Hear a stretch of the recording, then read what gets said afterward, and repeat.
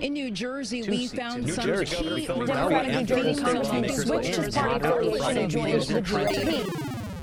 Welcome to this week's episode of Jersey Matters. We're your hosts. I'm Mike Perino.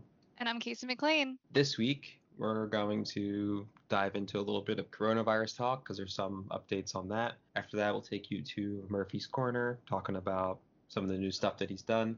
In the headlines, we'll talk about there's a new law about false 911 calls, and a BLM organizer was billed money for police overtime, so we'll talk about why that's messed up. Illegal donations in New Jersey related to at least one law firm, and what were the political implications of that, what happened. And we'll talk about the New Jersey census. After the headlines, we're going to give you part 2 of our discussion from a couple weeks ago about it was election talk, and I'll be talking about Biden, Harris, third parties, and just kind of like everything related to that topic and why Biden and Harris suck. So this is a pretty good episode again this week, as it always is, but we're kind of returning. Yeah, we're kind of returning to our norm of like coronavirus talk, because once again, coronavirus is back. Not that it was really gone, but it's like going up. So I have a pretty good NJ.com article from 2 days ago. On September 4th, it was written, New Jersey reports 455 new COVID-19 cases, 9 more deaths. Transmission rate increases again to just below key mark. And it says, with an unusual new school year kicking off and limited indoor dining set to return, we'll talk more about that in a bit. For Labor Day weekend, New Jersey on Thursday reported 9 more deaths attributed to the coronavirus and 455 new cases. This marks the first time in 12 days the state has reported more than 400 positive tests in a single day. And Murphy commented saying, quote, that's another data point that shows we're not out of the woods yet. Yes, Murphy, we're not out of the woods yet. We are not. Yes. He's not wrong. He's not wrong, but he's kind of like really bothering me lately with just succumbing to pressure. Yeah, he just keeps succumbing to pressure, and more things are opening while the numbers are starting to slowly creep up again, and we're ahead of the flu season. And if you go in for any kind of physical, your doctor, or even just pick up a prescription from your local pharmacy, they will push a flu test on you. Some people out there don't believe in flu tests, and not flu tests, flu vaccines, and it's a thing that I do every year because I've had the flu before, and Which sucks. It works. It's gnarly. It's awful, but you could still get, and that's another thing with people who get flu vaccines are like, well, you could still get sick from a different strain of the flu that the vaccine's not protecting against. And it's like, okay, you're not wrong, but the problem is you have flu season amongst the coronavirus pandemic. Yes, it's like good to at least be vaccinated against one of them, like the one that you can. And they're trying to rule it out. So if you were to go to the emergency room, one of the first questions they're going to ask you, because the symptoms are very similar, they're going to ask you if you got a flu vaccine. And then if you didn't, then they could, run the test for both. But if you have, then they can at least rule that out probably. And you probably have COVID. And, then you'll deal with that. But gyms reopening slowly. I don't know if we want to get into those articles now. I think it's a good spot. Yeah, just include it all here because it's kind of frustrating. Do you want to start with gyms, and then we can go to like restaurants and schools? Yeah. So this was a saga you've covered. I personally have been interested in. And this is an article from New Jersey News Network. So COVID-19, New Jersey gyms open for indoor workouts with new restrictions. So this is an article. Again, no journalist is listed as the writer of this, but from the top. But in Freehold, this is where the article's located. There are now more than just 8 simple rules for booking a date at the gym in New Jersey. So Tuesday, September 1st marks the first day gyms and fitness centers can reopen for indoor workouts without being limited to private individual / immediate family workouts amid the coronavirus pandemic. But there are restrictions. So the Murphy administration has outlined what customers and gym staff must do in order to adhere to the rules and regulations of reopening. And this was a thing that we talked about for movie theaters reopening, indoor dining reopening, gym specifically reopening, was that the Murphy administration had to put up guidelines for these institutions, organizations to follow in order for them to reopen. And the problem with that is, there's not How do you supervise a whole state's, gym facility reopening? How do you supervise any of it being done properly? And individuals visiting those establishments, some people are just nasty and they don't care about shared public space and they don't care about fellow human beings being protected against this deadly virus, but that's either here nor there. So gyms can conduct their business as usual somewhat. So they have an indoor capacity set at 25%, and they have to get a little creative apparently about how they welcome back members and customers. So there's a whole list of what they need to do. So beyond limiting the capacity for the indoor area, they have to also limit the capacity of any outdoor area and insist that individuals stay 6 feet apart. And then they have to require workers and customers to wear cloth face coverings. And I wonder if that, like, I don't know what kind of mask you wear, but I wear one of the like disposable. The disposable like blue ones, Yeah. right? So I Yeah, that's wonder. the ones I wear. Those aren't Yeah. cloth though, right? They're like No. basically paper. Yeah. So you have to wear cloth face coverings while indoors and in outdoor areas where social distancing is difficult to maintain. And if a customer refuses to wear a cloth face covering for non-medical reasons, then the business must decline that individual's entry. They have to limit occupancy in the restrooms, and they have to again maintain the social distancing through signage, and where practicable, they have to have attendants to monitor, people going in or out. They're doing that at the libraries too, just so everyone knows.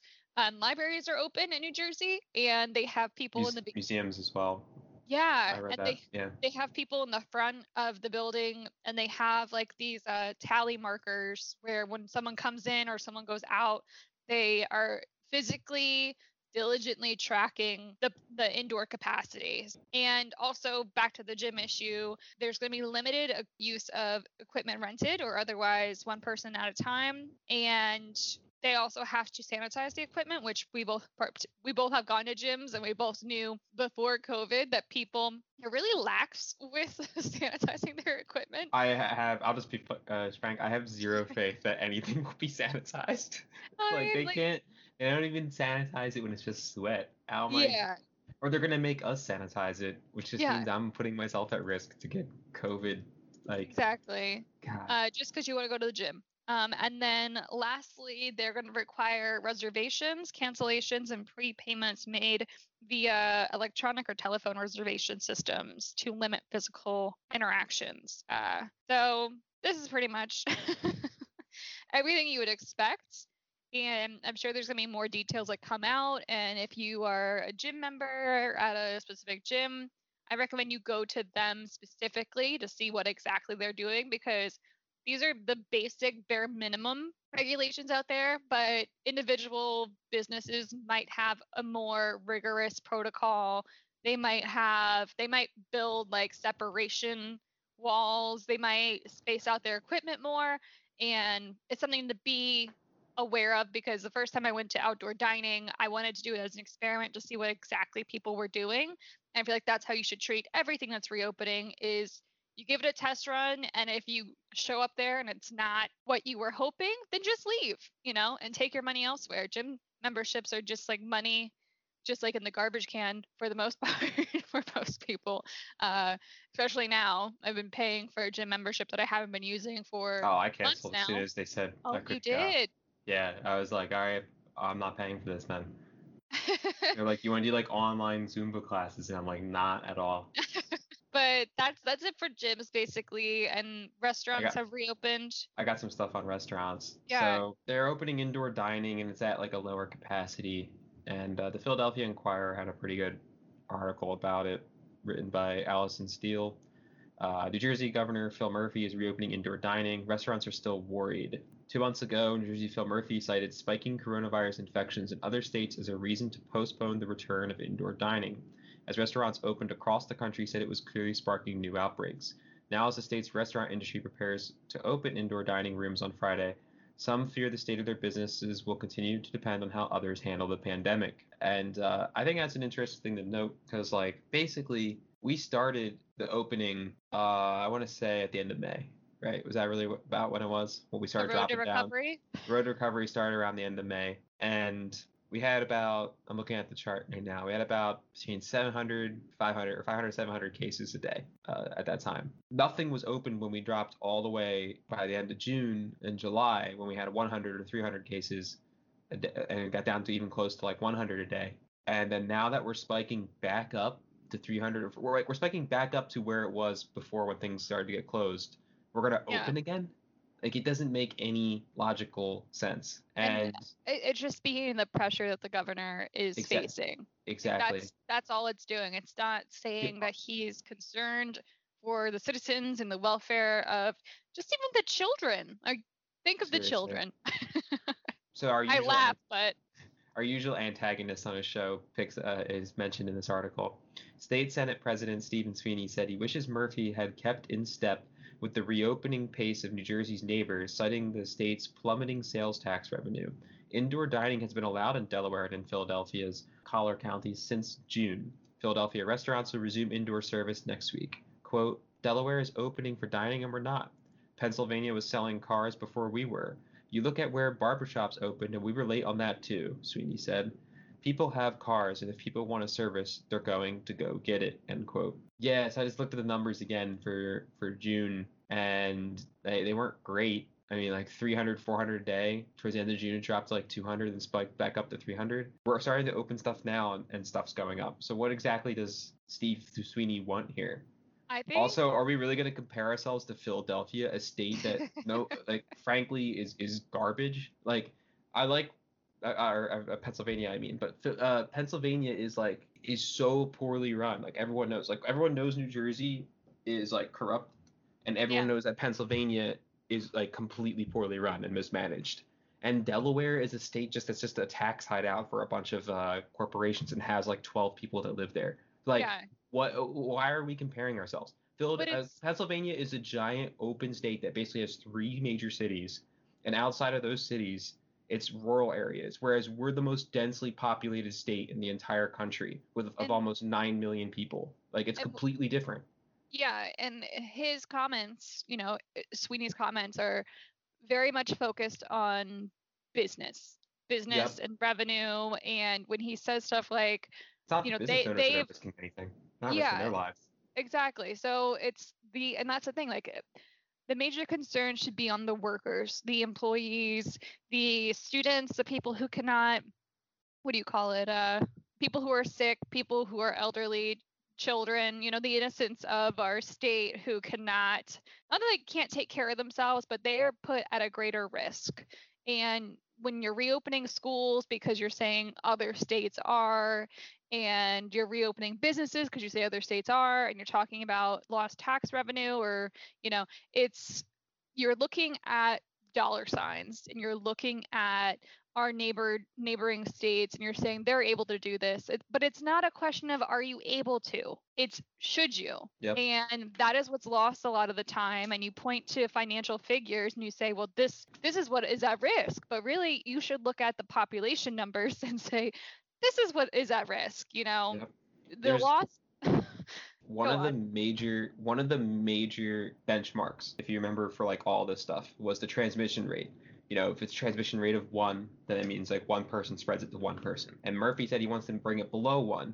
And if we open up and it starts rising up and getting close to 1 again, then that's when you know that we're screwing stuff up. Well, just last week, it looks like, or maybe 2 weeks ago, we had a transmission rate of the virus that was up to already risen. I think it dropped to like 0.8 or something like that. And then it rose up to 0.96. Now it's at 0.99. What do you think is going to happen in a week or two when this stuff's opened? Is it going to just freeze at 0.99? It's going to go over 1, which means then we're now spreading the disease more than combating it, like once again, which puts all those people at risk that you just mentioned. So schools, did we talk about that? We talked about gyms and restaurants. Yeah, no schools yet.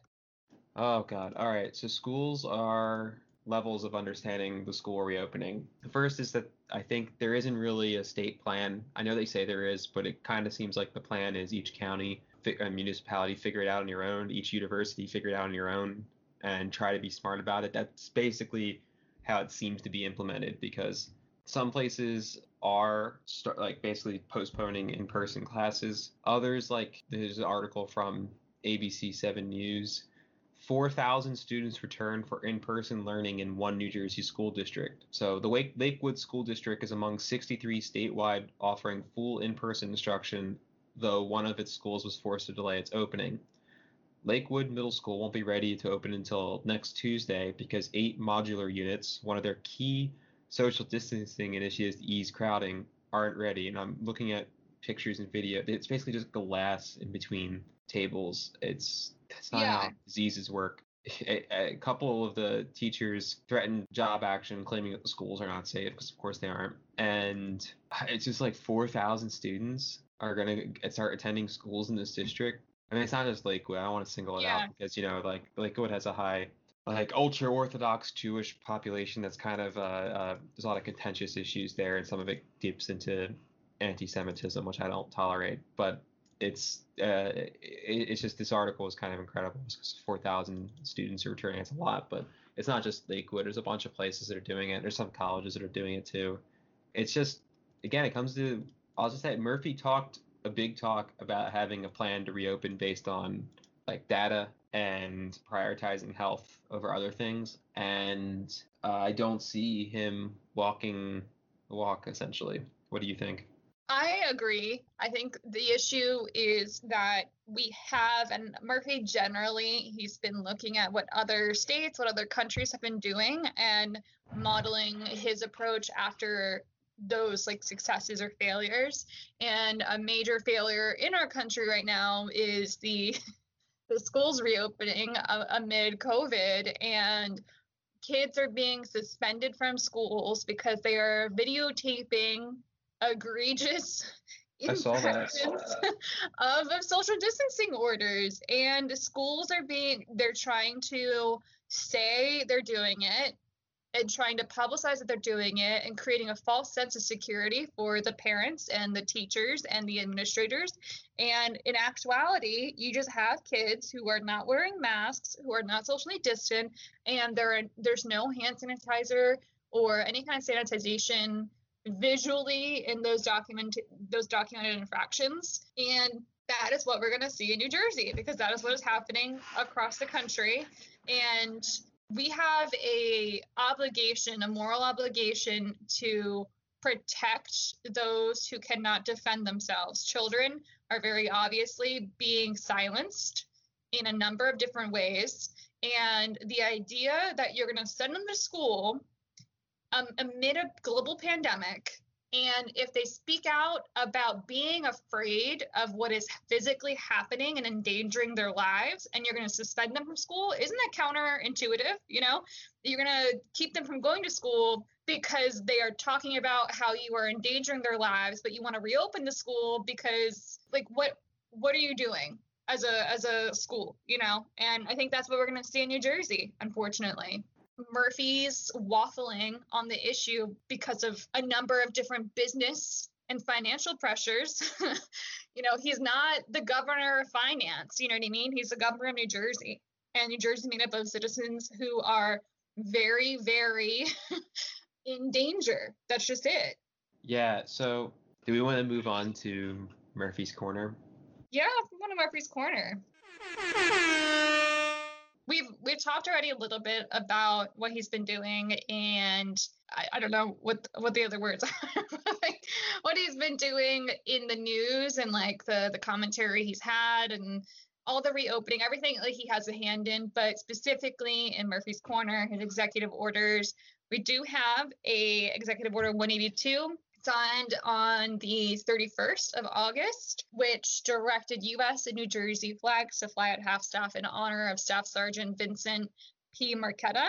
And then on the 1st of September, Governor Murphy signed Executive Order 183, which allows the resumption of indoor dining effective Friday, September 4th. And we're recording this on the 9th, not the 9th, the 6th.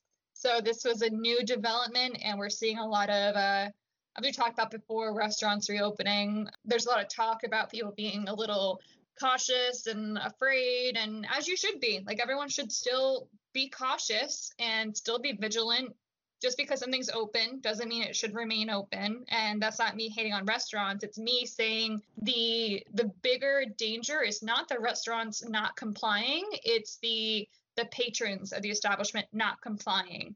And that's something that I want to highlight as things start reopening. If you see something, please say something.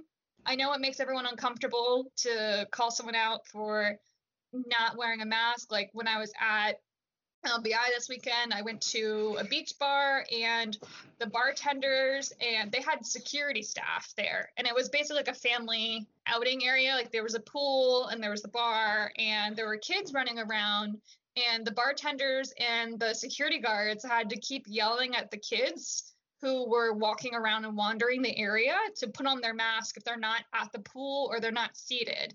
And no one wants to yell at children on vacation, but it's the staff of the restaurant are put under a lot of pressure, and the focus is on them, but really the focus should be on the patrons of the establishment. So that's my word to the wise cautionary tale of, if you are out and you have your children, be respectful and follow the guidelines, because you're putting the staff, the wait staff, the bar staff, the security staff, the management of the establishment in an uncomfortable position, because their whole business can be shut down if you are found to be disobeying the protocols. And then they could lose their jobs, they're losing their income. The restaurant could completely shut down completely, indefinitely, because you're taking it upon yourself to be selfish and your family to do that. So that's it for Murphy's Corner. So I want to bring up, New Jersey has a new law signed in by Governor Murphy. This is from CNN, written by Evan Simko Bednarski. I think I nailed it. A false 911 call or 911 call in New Jersey could lead to more jail time if there's bias. I'll just read from the article. Making a false 911 call based on someone's race is now a crime in New Jersey. Governor Phil Murphy signed legislation Monday making it a crime to place such a call with the goal of intimidating someone based on race or another protected class such as religion or gender. The measure creates a category for false police reports and incrimination in the state's laws against bias intimidation. Quote, using the threat of a 911 call or police report as an intimidation tactic against people of color is unacceptable, abhorrent form of discrimination. Individuals who choose to weaponize this form of intimidation should be held accountable to the fullest extent of the law, Murphy said in a statement. To make clear, police reports have been illegal for a long time. This just adds another category because it's kind of responding to the phenomenon that we've seen. Well, I want to say it's happened for a long time, but we're seeing it more attention to it because people have social media now and you can report on it as it's happening. And well documented.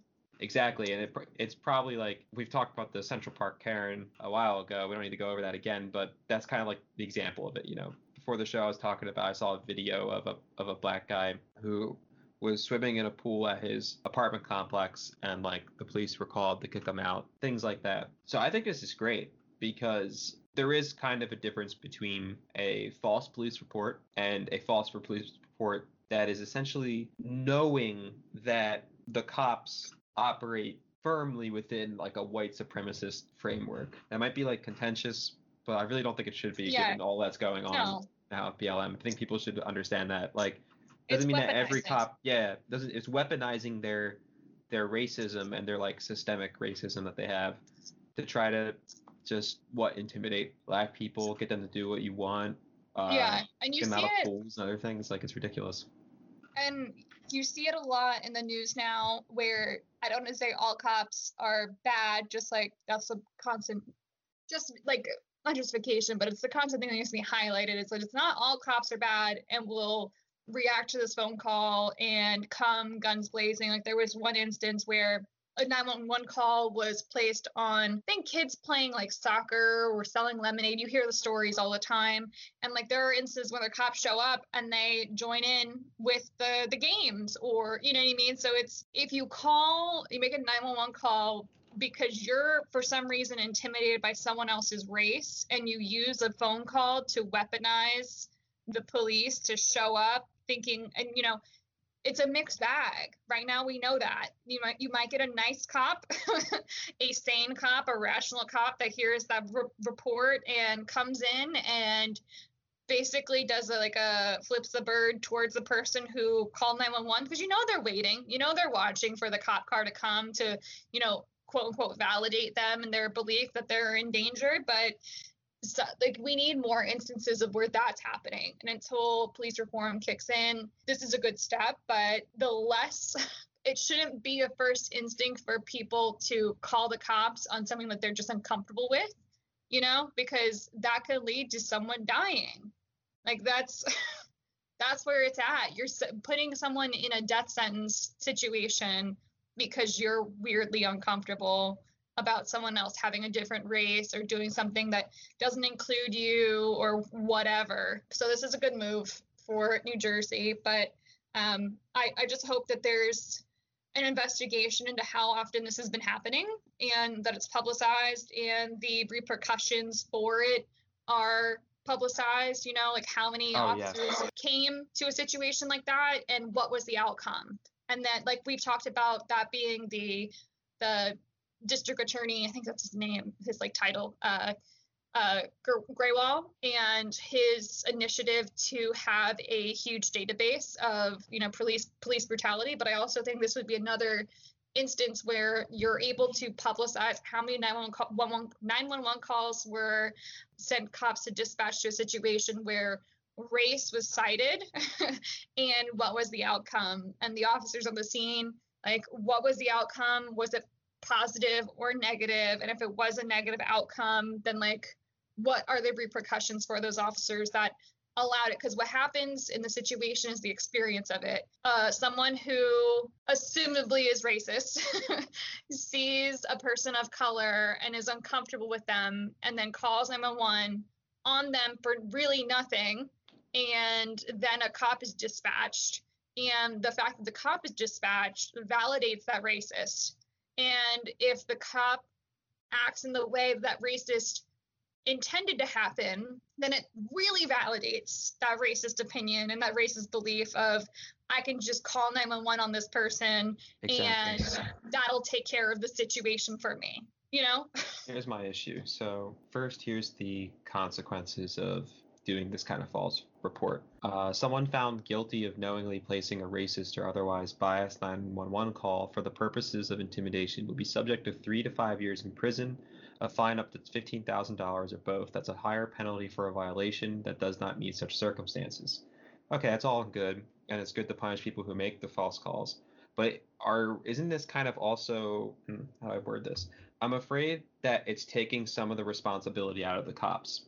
So if the cop shows up and shoots the black person, right, which happens all the time, and then we just find out, do they just then is all the onus on the person who made the 911 call? Did the cop not have any responsibility for the actions that happened? Yeah. And how's this going to actually be enforced? I don't remember if I mentioned it last week, but police only solve 2% of the crimes that go onto their desk. So they don't even do a good job doing the thing that they're telling us that they need to be around for.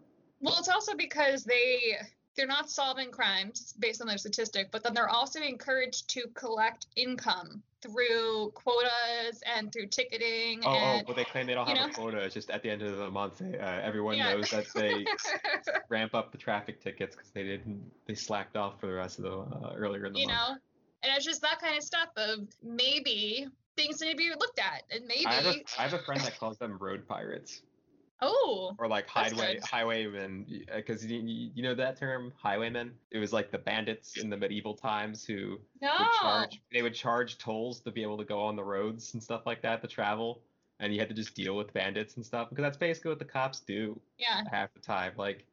There's I remember when I was in school in New Brunswick, we had a meeting with I think it was a college Dems. I don't know why I was there, but the mayor admitted that it was something a third or half of New Brunswick's budget or whatever was from parking tickets, and it was just baffling. It's okay, that's not good. Raise taxes.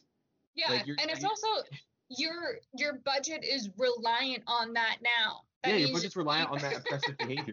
That's what's nuts. Yeah, that's how a quota is established. Exactly. So those kinds of practices need to be eliminated, and that's only going to happen if we completely destroy police as they currently exist. And it's rough. We're going to need some serious organizing on that front. All right. Yeah.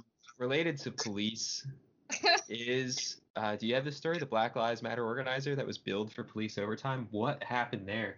Yeah, so this is an article from CNBC. So this became, a global, or at least a national headline. So New Jersey town tried to bill teenage Black Lives Matter protest organizer a $2,500 fine for police overtime. And this is an article by Emma Newberger. And the key points of the article are that a teenager who organized a Black Lives Matter rally in Inglewood Cliffs said that she was billed $2,500 by town officials for police overtime.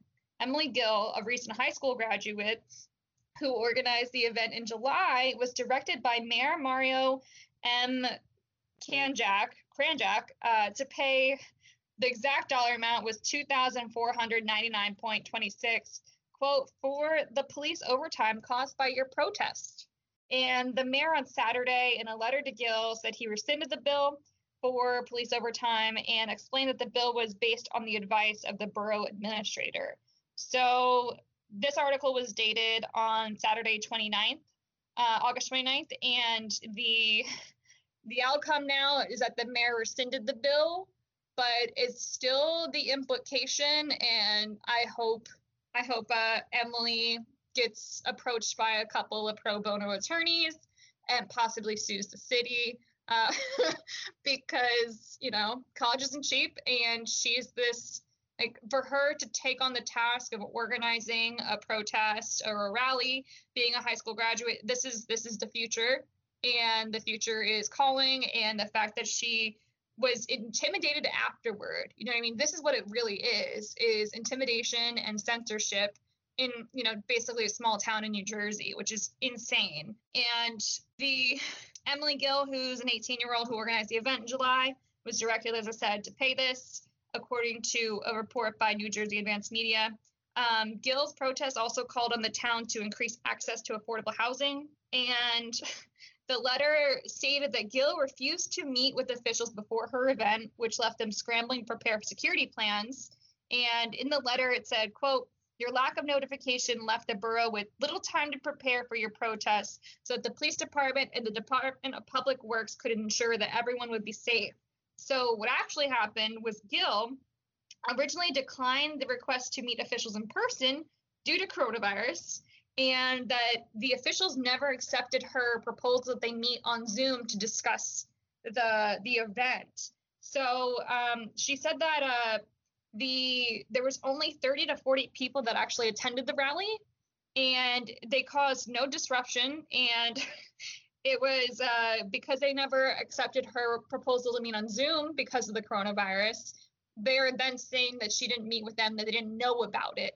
So if you know there's going to be a rally or a protest, you have the date, you have the time, you're trying to work out the details in person, you could easily do that over Zoom.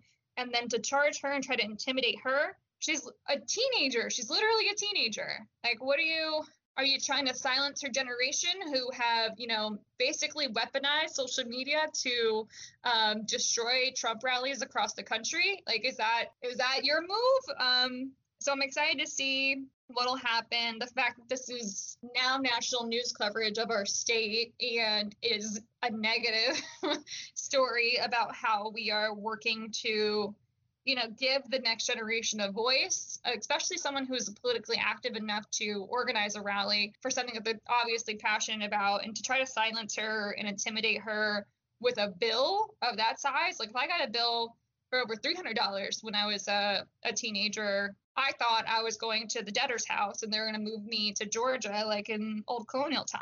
It's wild. And they're apparently, the town council is blaming, because they're the 4 Democratic members of the town council, they issued a statement condemning the Republican mayor. And now it's a thing of, Dems versus Republicans in this small town, which is, again, it's detracting from the actual conversation, and it's finger pointing in a situation where if those are your elected officials, you're supposed to be working together.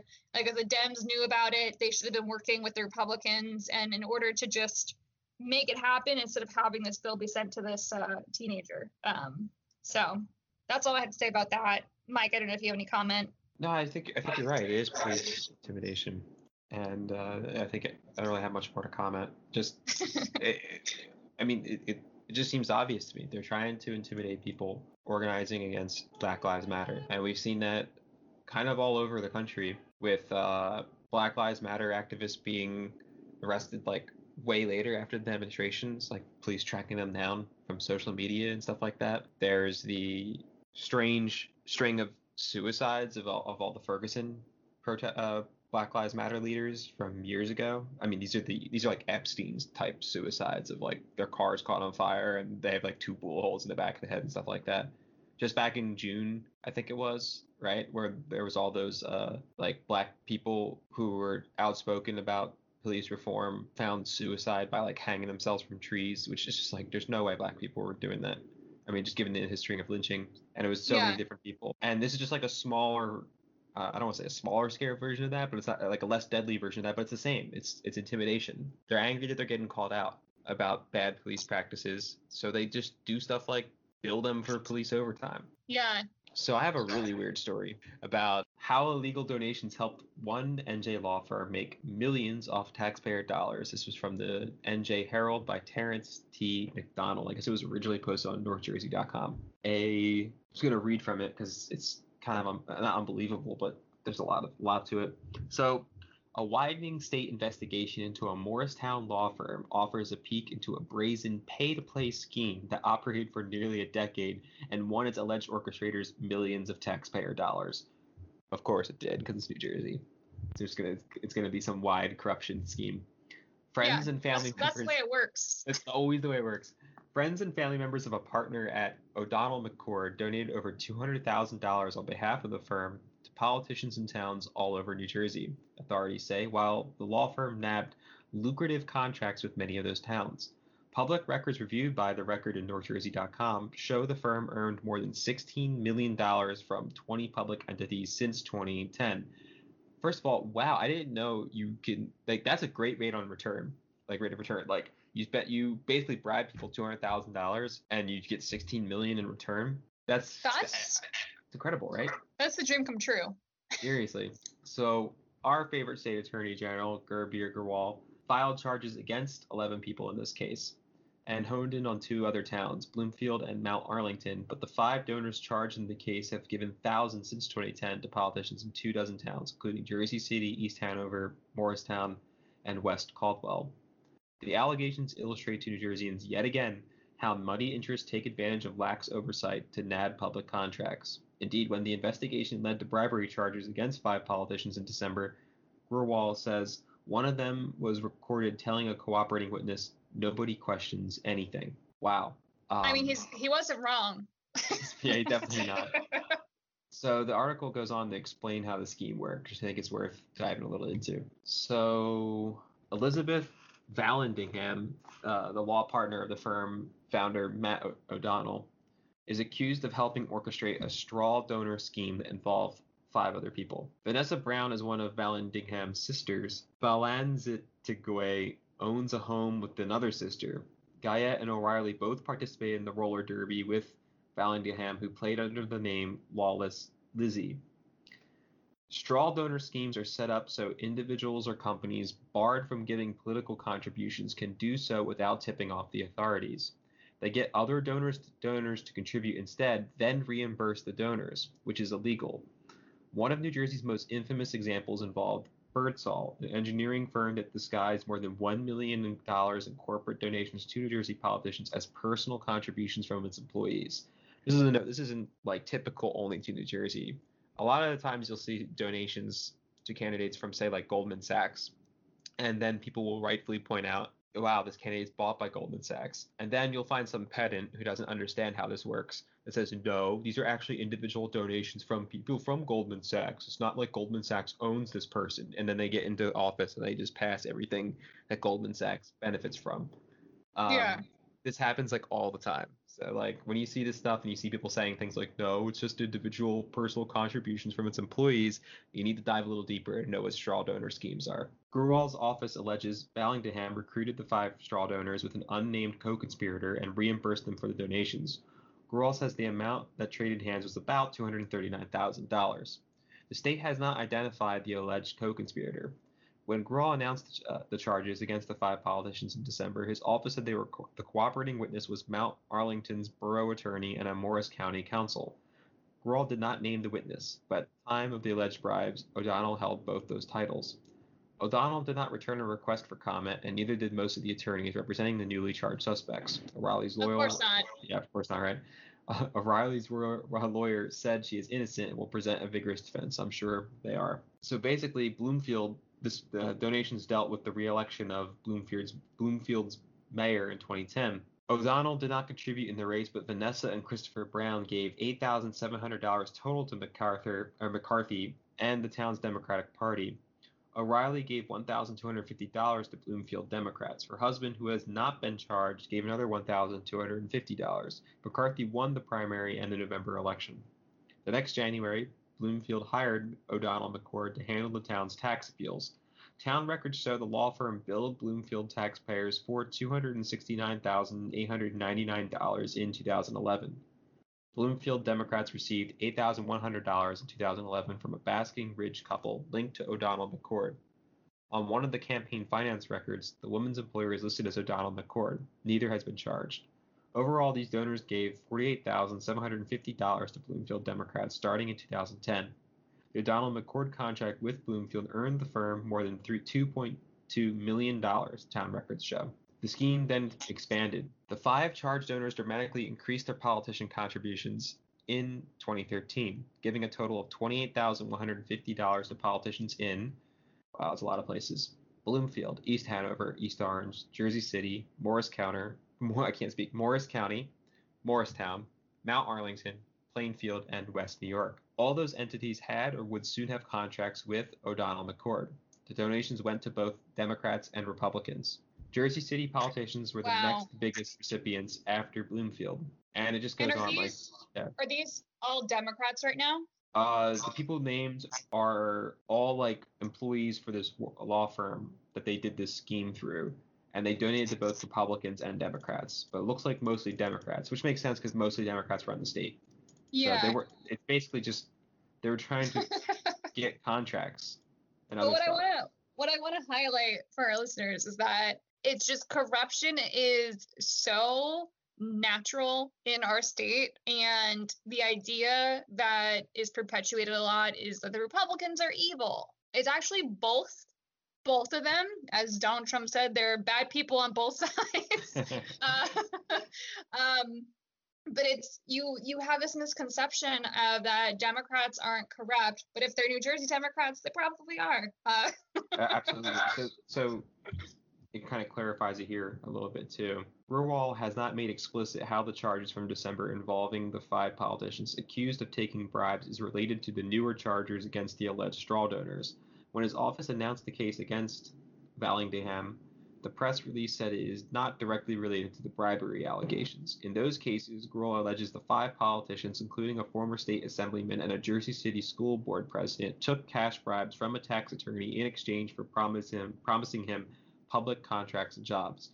So that's basically what they did. They set up like this straw fake scheme where they reimburse people to pay politicians stuff for their campaigns in order to help secure ultimately contracts that netted them around $16 million after only spending $200,000 something. And again, I'm just kind of laughing at how cheap the politicians are, right? Like they're risking corruption charges, and they like only $200,000. It's not even $200,000 to one. Like you heard it. It was like they gave like $10,000 to one politician, like 15 to another, and then like not that there's a good amount of money to get corrupt on. I'm just laughing at how like pathetic these human beings are.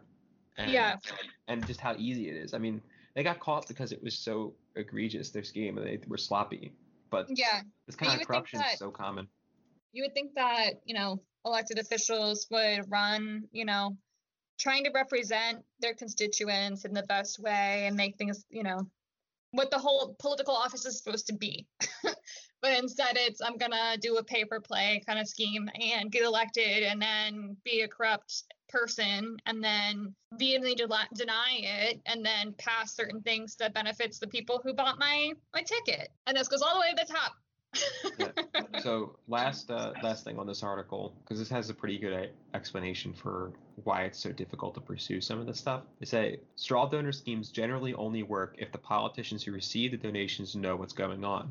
But Austin Graham, legal counsel for DC-based Campaign Legal Center, said it's easier to prove the donors made illegal donations than it is to prove the politicians did anything illegal. Quote, that kind of setup that you have with that is a wink and nod type of a deal, whether some cocktail party in some lobby of the State House where the orchestrator of the straw donor scheme says, hey, have you noticed that all of the employees from my company or law firm have contributed? I hope you'll keep me in mind, Graham said. Unless you luck out and you have a solid evidentiary paper trail, or some kind of smoking gun, it can be difficult to establish the elected officials were complicit in the scheme. So that's pretty accurate. It's mainly just like kind of how the movies say it, like, oh hey, wink wink, we donated a bunch of money, help us out. Like that's pretty much exactly how it goes. So yeah, and then I also want to highlight, if you as the elected official deny that or you put the wall up against that person who got you into office, they will then put that money maybe twofold, threefold into your next election's competitor. And it's the idea that politicians can easily be bought because they are beholden to their donors. And this is not just New Jersey local politics. This goes to the national scale. You are beholden to the people who give you money. You can't shun them. You can't accept their money and then shun them when they're in office, because then you're beholden to them, or they will fund your what is the opposite of election? Your de-election campaign. But that's something you should be always aware of when people are accepting money from certain companies or certain industries. Know that it's not for free. Nothing is for free. Moving on, the last topic of our headlines this week is problems with the NJ census, or maybe near completion. No problems. No problem. Sorry, I misspoke.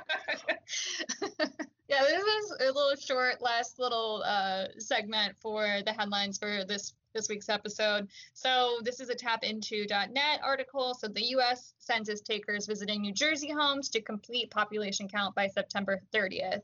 And this is an article just by the New Jersey State Department and then the Tap Into staff. So the Secretary of State, Tanisha Wray, is urging New Jersey residents who have not yet completed the 2020 census to do so quickly, as census takers have begun to visit households statewide who have not had a response yet. And they're looking to have all the data collected by September 30th so that it can meet a federal deadline of December 31st to deliver that population information, which is used to determine federal funding for the next 10 years and the distribution of the next 10 years political representation. So it's good news for New Jersey because you're going to stop getting all those notifications about completing the census if you've already done it. And if you haven't already done it for whatever reason, you can do it online. Just make sure you do it before the end of the month, because that's when they're aiming to ship out and tabulate that data. But that's really it. Nothing else to say. Fill out the census. Moving on, We're now going to play with you a clip of the second half of our discussion about the election, where we will talk about Biden and Harris. We have a two-party system, which is essentially a class dictatorship of capital, of the richest people. And you have two wings of this one business party that are both telling you that third parties are not the answer. Well, sounds like they have a conflict of interest here and don't want you going in that direction. And in the history, people need to equate themselves with the history of third parties in the United States, because they've always arisen and they've always challenged. And some of the most impressive ones, in my opinion, have been the Socialist Party and the Communist Party for what they actually did for real people. The Socialist Party famously ran huge amount of candidates all over, was gaining a lot of steam in their late 1800s, early 1900s. And one of their lead figures leaders, Eugene Debs, was jailed and still got over 1 million votes while he was in jail during a time when there was no social media, no internet, I don't even think there was telephones. And then you have the Communist Party being some of the first ever to be like, yeah, black workers are oppressed and we're going to organize with them and try to help them in their unions and things like that.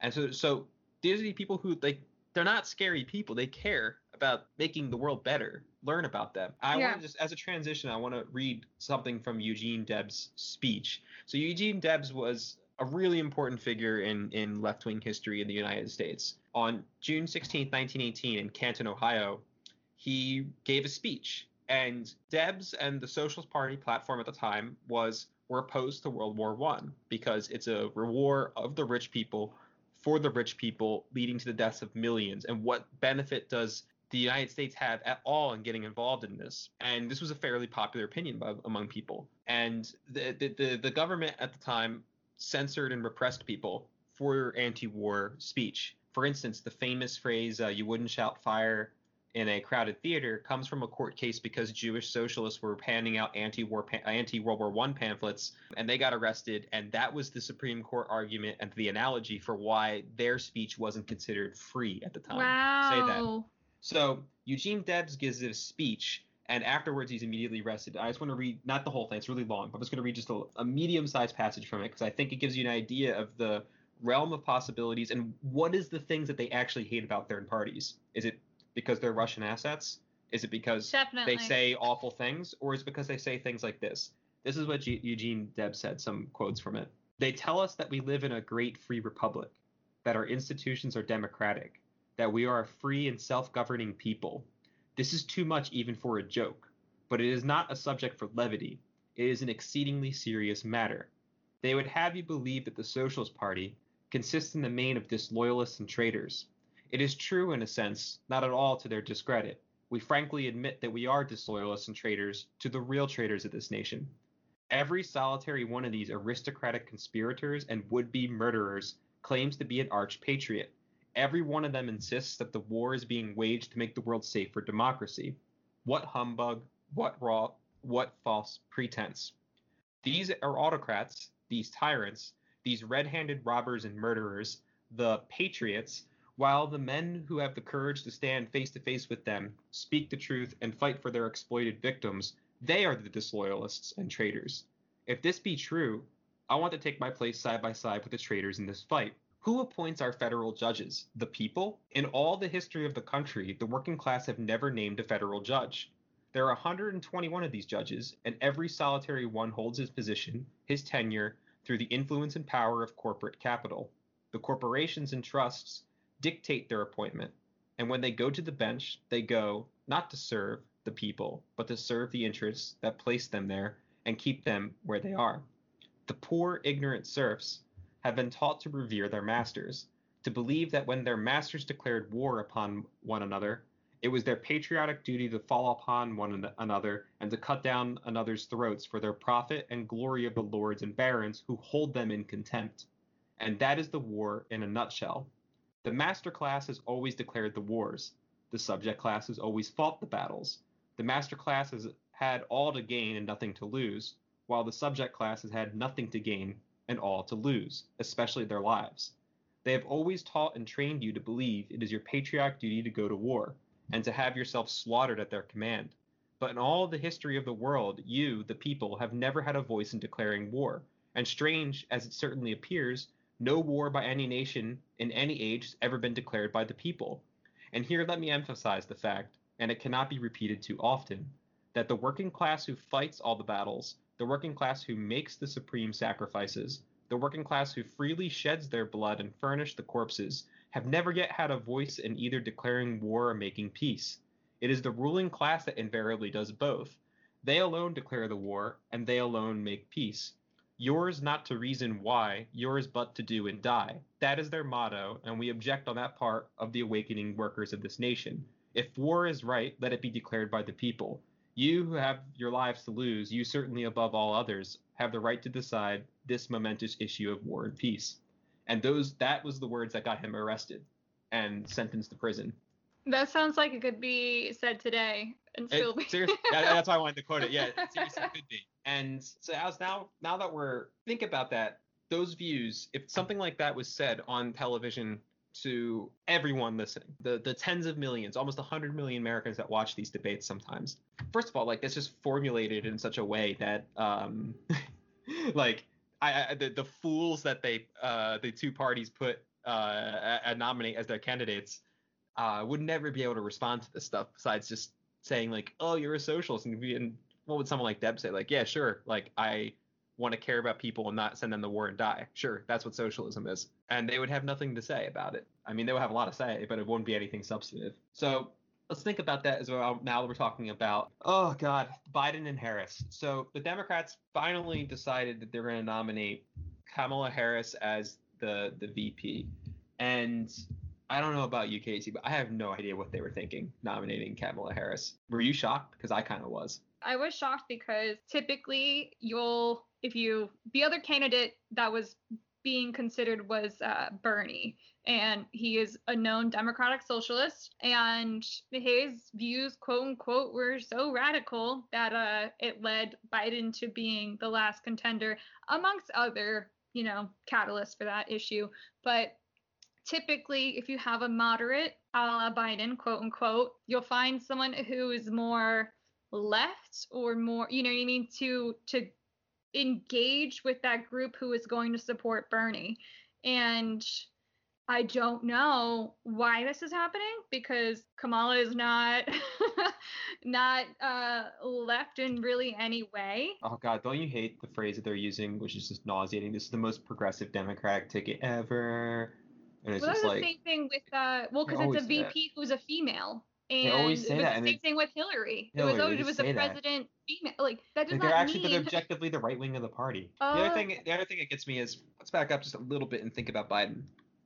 We've mentioned, we've dunked on Biden a lot, like on here, but I mean, this is pretty sinister. We're talking. I'm serious when we say we have a class dictatorship of the rich, and the two-party is a dictatorship because Bernie ran and had huge ground game, and in spite of all of the I'm not saying he ran a perfect campaign. Of course not. There was a lot of mistakes he made, a lot of dumb mistakes. But people were actually mobilized to vote for him, in spite of the fact that like everything stacked against him in the media and stuff like that.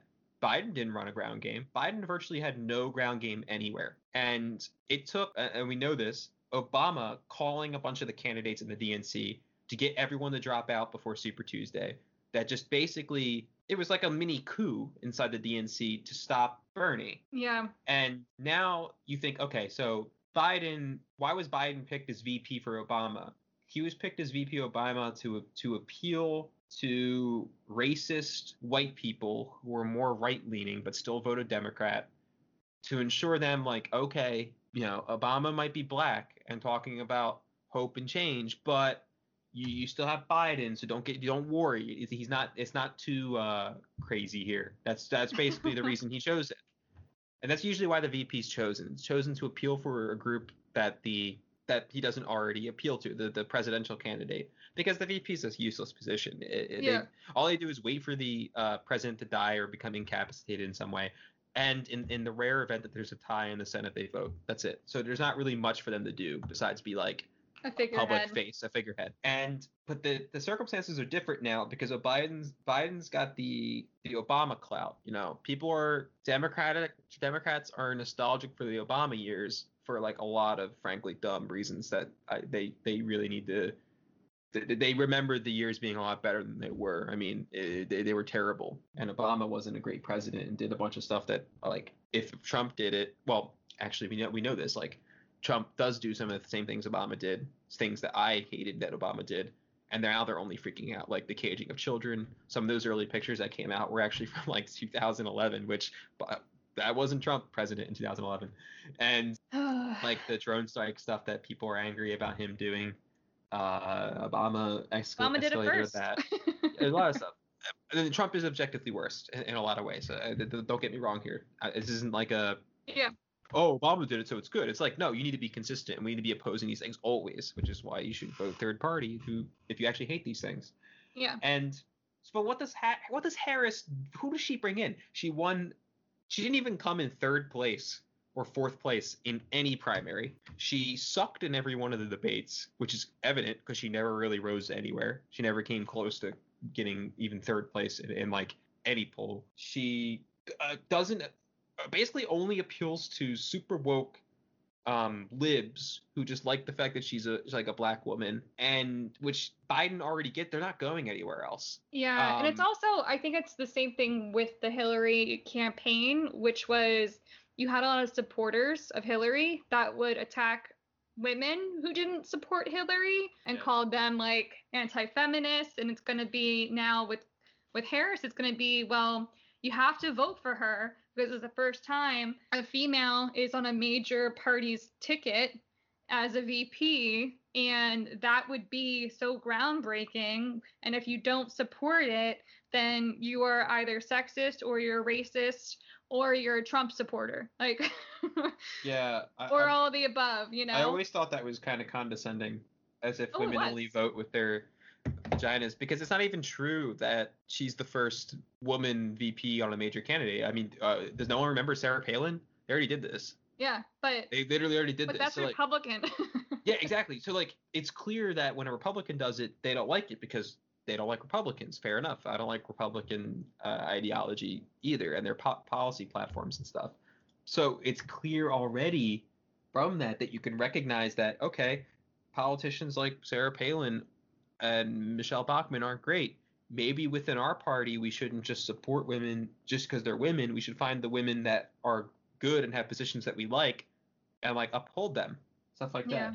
So like, part of the things that I thought was maybe because Biden, I think this is what they were thinking. They picked her because Biden has an awful legacy with like black people specifically, but like everything. Well, like, if you don't look what he did, the crime bill, palling around with segregationists, like, and this is in the middle of a Black Lives Matter explosion. And so I thought that, and then I saw an article, I think it was from Washington Post. Here's the quote. They say, the only 2 telephone surveys conducted entirely after her selection, Harris's, from CNN and ABC News Washington Post, show Mr. Biden faring somewhat worse among non-white voters than in their prior surveys from June and July. I don't know, almost sounds like voters of like color don't like tokenism because it's apparent what it is. I mean, there's the memes about her, the Cop Mala memes, but I mean, she was a district attorney. She, in case people don't know this, some of the stuff that she advocated for was she refused to prosecute Steve Mnuchin, the Treasury Secretary, because he basically defrauded thousands of mostly black people's out of their homes. They refused to prosecute him. She, in California, it's not just California, but in California, they use prison labor to fight forest fires. And she argued that it was like people were trying to get rid of that. And she argued in court that no, it's a necessary part of the state. And like, we absolutely have to use what is essentially slave labor with prisoners. She argued for that. She bragged about it's not just slave labor, it's you're putting them in harm's way, paying them like $1 an hour or something. Paying $1 an hour, which is slave labor, and then putting them in the middle of a forest fire natural disaster zone for probably crimes as petty as just like small amount of marijuana. Possession. Yeah, you know what I mean? Like, which also both candidates are against the legalization of marijuana. Yeah. Then you have, she wanted to throw into jail the parents of truant kids, which means, you know, if your kid missed school or was late too much, she would throw them out. She throw them in jail. This is an exaggeration. Look it up. There's videos. She bragged about it. She thought it was great. The other thing she bragged about, mocked, was the idea of defunding police departments. There's a video of her openly mocking it, basically saying it's like a joke. And again, it's so out of touch. Both Biden and Harris are completely out of touch with what this country's needs. So I have 2 theories. We have to ask, okay, given all these things, like, why would they pick Biden and Harris? Well, Biden was kind of just like, everyone else sucked and they didn't know what else to do. And they just needed to stop Bernie. So why would they pick Harris? I have like 2 theories about this. The first one assumes that the Democrats want to win, right? So assuming the Democrats want to actually win, and I'll go into why I think they might not want to win this election, to be honest. But assuming they want to win, there's been a lot of glowing articles about her on foreign policy. Specifically, they called her the Truman, like a Truman Democrat. And so, like, what the hell, like, what does that mean, right? So you have to go back, what did Truman do? And most people remember Truman for nuking Japan.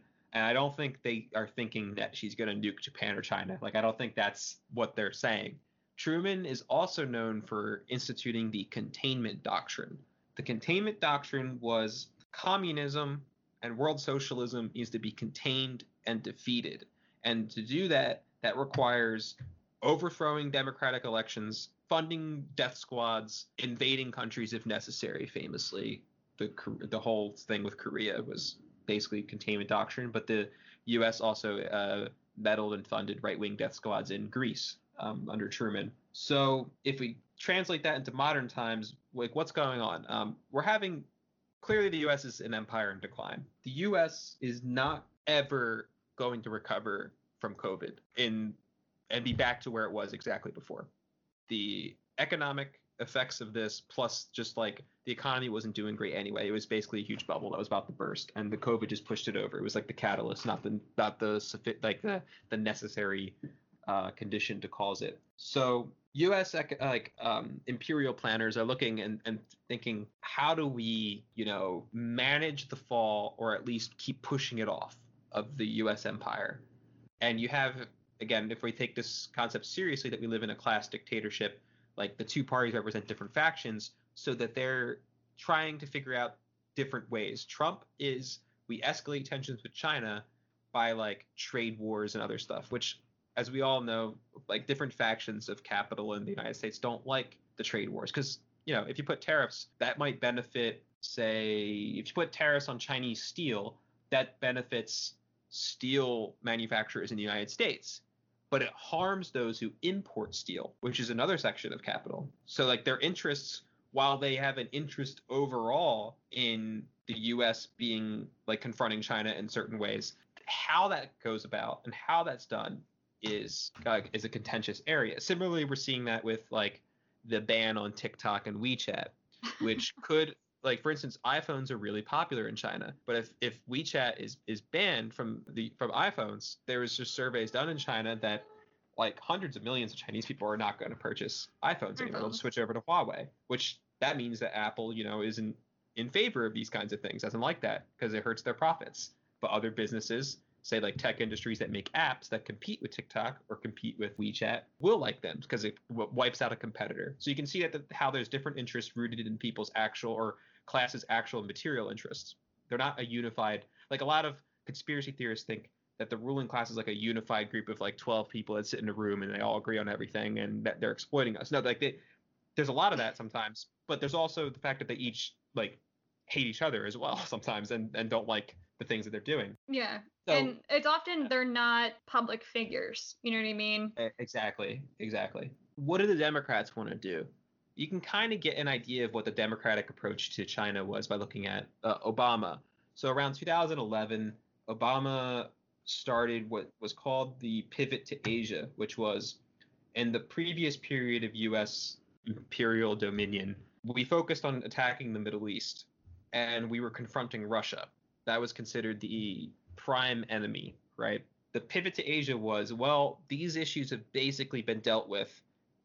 China is the major threat, and we don't have enough presence in Asia. Well, presence just means there's not enough countries that are our satellite states that we control. We need to do more of that, and we need to shift more resources over there, because if a conflict breaks out or we can't put enough pressure on China, we need to do that. So what did Obama do? He shifted a bunch of aircraft carriers over, built a couple more bases all over Asia, and started doing that, and also started planning for the TPP, the Trans-Pacific Partnership, which was essentially an anti-Chinese bloc, an economic bloc that was supposed to contain Chinese growth, because the Chinese economy is growing rapidly. It defies basically all expectations in the West. Like everyone keeps saying every 5 years, in 5 years, China will collapse. In 5 years, it's like every prediction for the past 40 years has been wrong. And now the U.S. is getting like scared of this, especially because it's clear that China is a force to be reckoned with if you're somebody who just wants China to be your backyard factory assembly line where people only make $1 an hour and you can just take most of the money from them, which is basically what Apple does with China and a bunch of places do with China. And so they want more of that. So what did Trump do when he came in office? Like the TPP from the point of view of imperialists were, like a pretty good idea, but he didn't like it because Obama did it. So he just tore it apart. And that kind of like messed everything up. So now they have to think of something new. So going back to Harris, it seems to me that she wants to do more of that containment stuff. Like she recognizes that China's a threat. And she's mentioned that before a couple times in debates and elsewhere, that China's a threat. And I think that's why they like her, because she's going to be a war hawk. Not that Trump isn't. Trump's a hawk. That's the thing. It's a class dictatorship. Everyone agrees that they need to be aggressive to China in the ruling class. It's just how do we do it? But as I quoted Debs, what do we get out of tensions with China? Nothing. What do I care about intellectual property right? They're not stealing anything of mine. They're stealing some. No. It's all widely overblown, but they're just stealing some monopoly corporations patent. Their tech. Their code. Their code that they just use to exploit us anyway. Yeah. So it's like. And that's a big thing against TikTok is that the U.S. government sent at TikTok because it's rumored that TikTok is helping China surveil the United States citizens. But what's going to happen if TikTok moves to be centralized in the U.S.? Like if a buyer like Microsoft, I think is what was being talked about, buys TikTok. Okay, great. Now it's just the U.S. spying on U.S. citizens. Like who really? Part of the problem was that they just didn't have access. They didn't have access to that data. Yeah. That's part of the conflict. The other thing is, and this was just leaked, which I thought was interesting. Did you see that the CIA leaked that there was no evidence that China, like TikTok, spies for China? No, this I didn't is part see that. Yeah. That was leaked. So you can tell that that talk was just a talking point to make people hate China.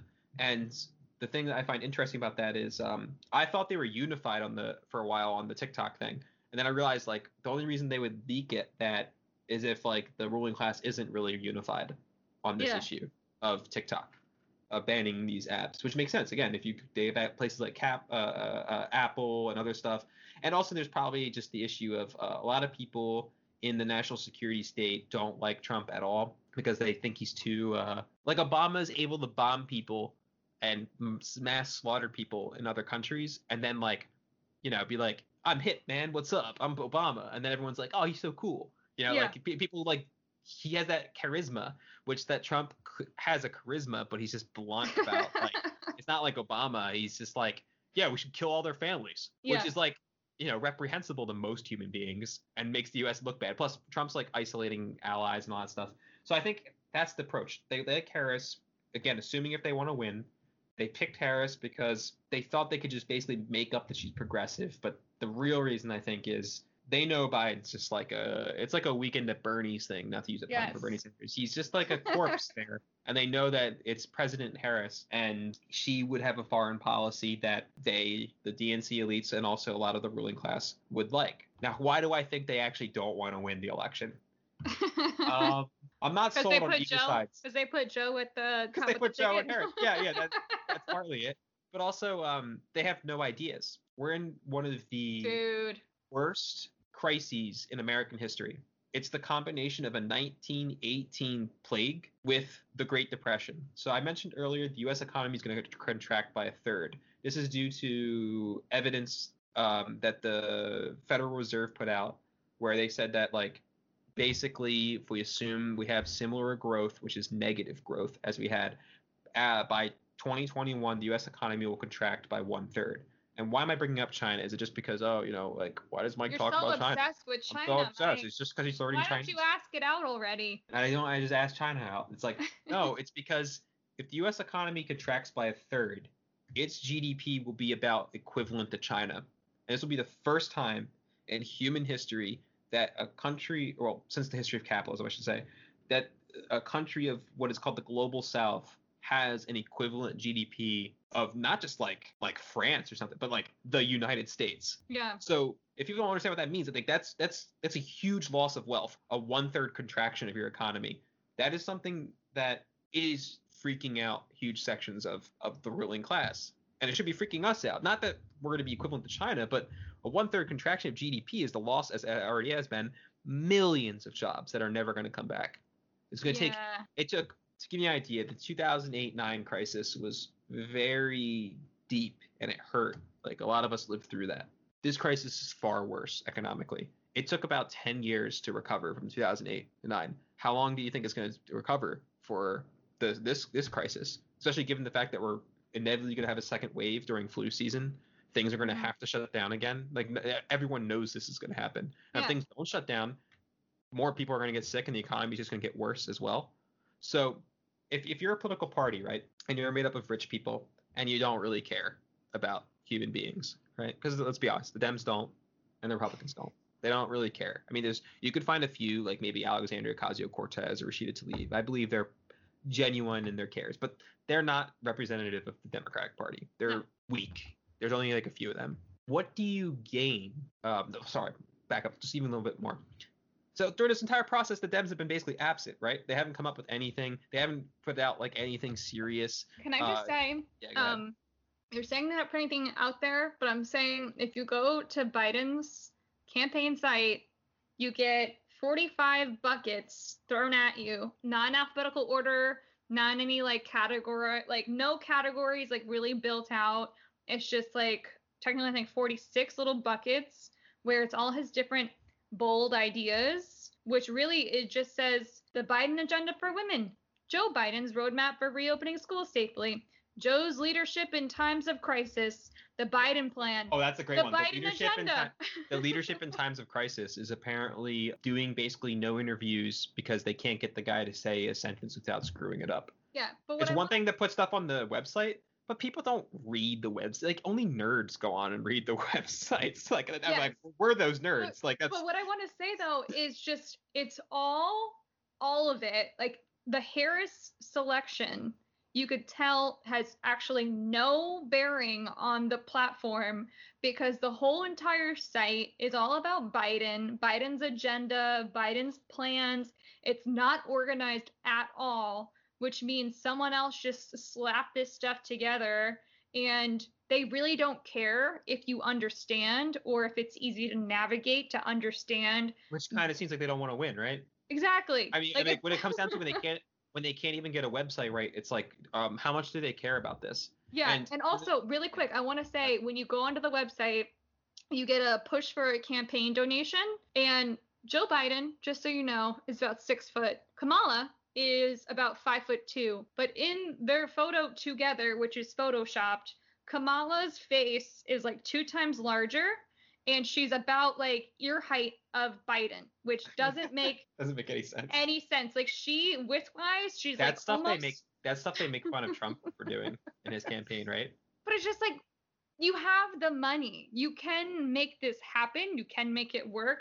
If you're gonna ask for over $2,000 from me, I would hope that you're like able to Photoshop a size appropriate. You're actually trying to win too. Yeah. So here's the thing. They clearly aren't running a great campaign. And that's what makes me think that they're not really serious about winning. Because imagine what is a day one Biden administration going to deal with? A COVID nightmare that was completely mismanaged by Trump that seems almost no hope of improving. And people are going to quickly forget about Trump and focus on the fact that Biden's president. And when things aren't getting better under Biden, his numbers are going to tank. And 2024 is not that far away, relatively. And he can get voted out, or he'll die and Kamala will take over. Who knows? But still, that still harms Harris. The other issue is you have an economy that is completely destroyed. There's no actual, I haven't seen any like New Deal type legislation that we need. Like, what are they going to do? No one's come up with anything. Interest rates are already negative for rich people.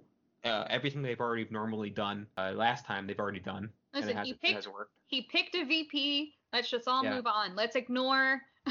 Exactly. So to close, I basically think, obviously, Biden and Harris are terrible candidates, and Trump is a terrible president. I think the reasoning behind the Democratic Party is they picked Harris for her foreign policy, and they thought they would give like a fresh face. They're hoping they can trick young people, but young people are smarter than that, and also mostly apolitical, so it's not going to work. But the other thing is, I think they don't actually care. Trump brings in a lot of money for the Democrats because he's like so vile that they get to just be like, they get their usual fundraising source and also like ex-Republicans. So having Trump continue to alienate like the so-called moderate Republicans and having them donate to the Democratic Party, another 4 years of that isn't too bad. honestly. And the Dems don't actually care about the Supreme Court. I wish people would know that. That's just something they use to dangle over our heads. How do I know that? Because they basically just nominate right-wingers anyway. That's what Merrick Garland was. They nominated Merrick Garland, who had like a 97% vote record similar to Kavanaugh. So they basically nominated a non-drunk rapist Kavanaugh, and that was it.